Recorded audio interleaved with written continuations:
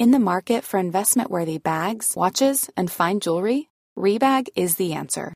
Rebag is a luxury resale platform where each piece is carefully inspected by experts to ensure quality and authenticity. Use Rebag to buy and sell finds from the world's top brands, including Louis Vuitton, Chanel, and Cartier. Head to Rebag.com to get 5% off your first purchase with code REBAGNEW. Shop today at Rebag.com. That's REBAG.com. And use promo code REBAGNEW for 5% off your first purchase. Hey, it's Paige DeSorbo from Giggly Squad. High quality fashion without the price tag. Say hello to Quince. I'm snagging high-end essentials like cozy cashmere sweaters, sleek leather jackets, fine jewelry, and so much more. With Quince being 50 to 80% less than similar brands. And they partner with factories that prioritize safe, ethical, and responsible manufacturing. I love that. Luxury quality within reach. Go to quince.com/style to get free shipping and 365-day returns on your next order. Quince.com/style. FM 104's Select Irish with Louise Ty. Select Irish on FM 104, and every week we chat to an artist about the first gig they ever went to. This week I'm joined by Aby Coulibaly. Hello. Hello, how are you? Good, thank you so much for chatting to us. So tell me, what was the first gig you ever went to? I think it was the Sugar Babes. I think when I was like under the age of 10, or maybe I was over the age of 10, it was definitely the Sugar Babes though, for sure. My auntie brought me and I loved it. That is a very cool one, because most people tend to be a bit embarrassed about their first gig. Really? Yeah. That actually makes sense, I hear that. But yeah, it was definitely the Sugar Babes. Yeah, I can't really remember it, to be honest. I know I was too young to like take it in fully, but yeah, I loved it. What sort of music would you have listened to as a kid then?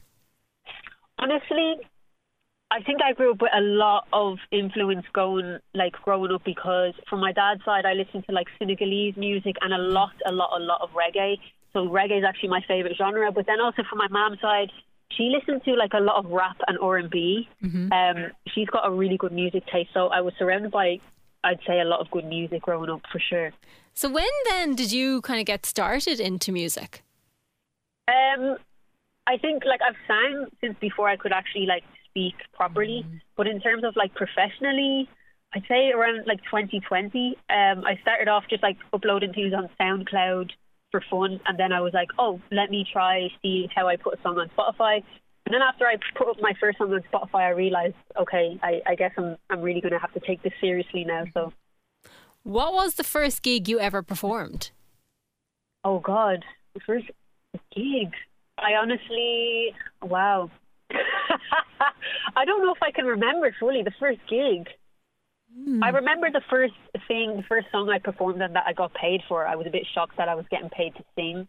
That was in 2020, because I would have just done anything for free. I think I was just shocked. But I was doing one song for that, but it wasn't like a gig. It was like a pre-recorded thing. But yeah, in terms of gigs, I don't really remember. Were you nervous though when you were doing that song? Oh my God, yes. Yes, I was. I was really nervous. I feel like though when I'm performing, I can either be really nervous that whole day or else like surprisingly relaxed. Mm-hmm. So yeah, it just depends on the day completely. What is your favourite kind of gig? My favourite kind of gig? I love like the small intimate ones where you can hear a pin drop because everyone's just taking in the music and it's beautiful. Mm-hmm. That's my favourite ones. Yeah, and they don't happen too often, so it's always nice when they do. Yeah, for sure. What has been the best advice you've ever been given? I was given this advice by a guy on YouTube, so he didn't give it to me directly, but... I like that. That's okay.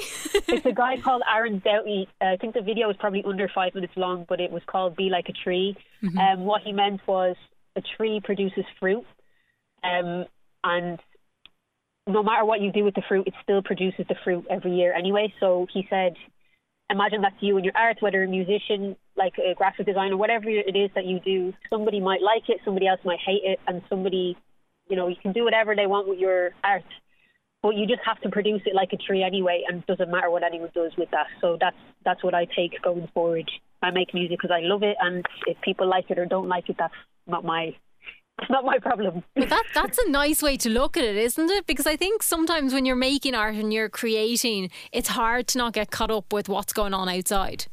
For sure. And then, it's very easy to kind of be like, oh, I want to release this song because I think it will be a radio song or because I think everybody else would like it. But if I wanted to release a song tomorrow that I loved and everyone around me hated it, I still would because I like it, and that's the most important thing for me. And you enjoy putting it together. Yeah, exactly, for sure. And talking about that, you've just released your debut EP, At the End of the Day, It's Night. It's 9 tracks. How nice was it to, I suppose, put this together and get it out there? So nice. I feel like it was long overdue because I'm releasing music 3 years now, and I've just been releasing singles, which is really nice, but I felt like it was time for a body of work. And even since I released it the other day, I'm already thinking, okay, second project, what's the plan? I'm just in go mode. So yeah, I'm really happy that it's out, and I'm ready to keep it moving with more music. Is that always how it works, where you're kind of always looking ahead? I think so. But I do think I'm trying to remind myself to celebrate it and, you know, take it in as well, rather than constantly be chasing the next thing. So I'm going to have like a celebration thing on the weekends, just to, you know, just to celebrate the EP. Yeah. So I think it's important definitely to not forget to be proud of yourself or celebrate those little wins. 100%. Was it difficult to pick the 9 tracks that would feature on it? I don't think it was difficult. I would have liked to put more, honestly. I would have liked to put more, but then that's going into an album, and I think I just needed to take it easy for a first project. But it wasn't too difficult to pick them. They all are quite different, so the EP doesn't tell a specific story or a very deep story. They're all different songs telling different stories about different parts of my life and where I was at when I wrote them. But I don't think it was too hard to pick them, to be honest.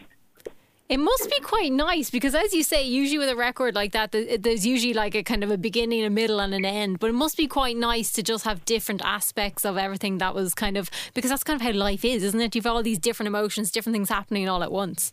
Yeah, for sure. Like when I started like writing the EP or working on it, I didn't go, okay, I'm telling a story and this is the story and it's very deep. It's really not. That's why it's called At the End of the Day, It's Night. So, yeah, I just had fun with it, and maybe the next EP I'll tell a story, or I'll see what happens. But yeah, this one is just kind of like a mix of different things, because I love different genres, and you can hear that there's different influences in there as well. I don't want to be put in a box just yet because I love so many genres.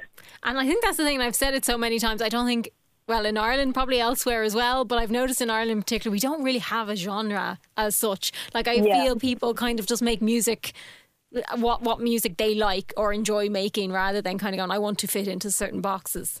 Yeah, exactly. And I think being mixed race as well, coming from 2 different cultures, 2 different backgrounds, I have that advantage as well of, like, you know, different music backgrounds and growing up listening to a lot of different things. So I definitely use that to my advantage. Yeah, and pick from both. Yeah, for sure. So where's the best place people can keep up to date what you're up to? Probably Instagram. I don't be posting really elsewhere, and TikTok, but I would say Instagram is like where I'm most active and really talking about what's going on. Excellent. Aby Coulibaly, thank you so much for chatting to us. Thank you for having me. Take care.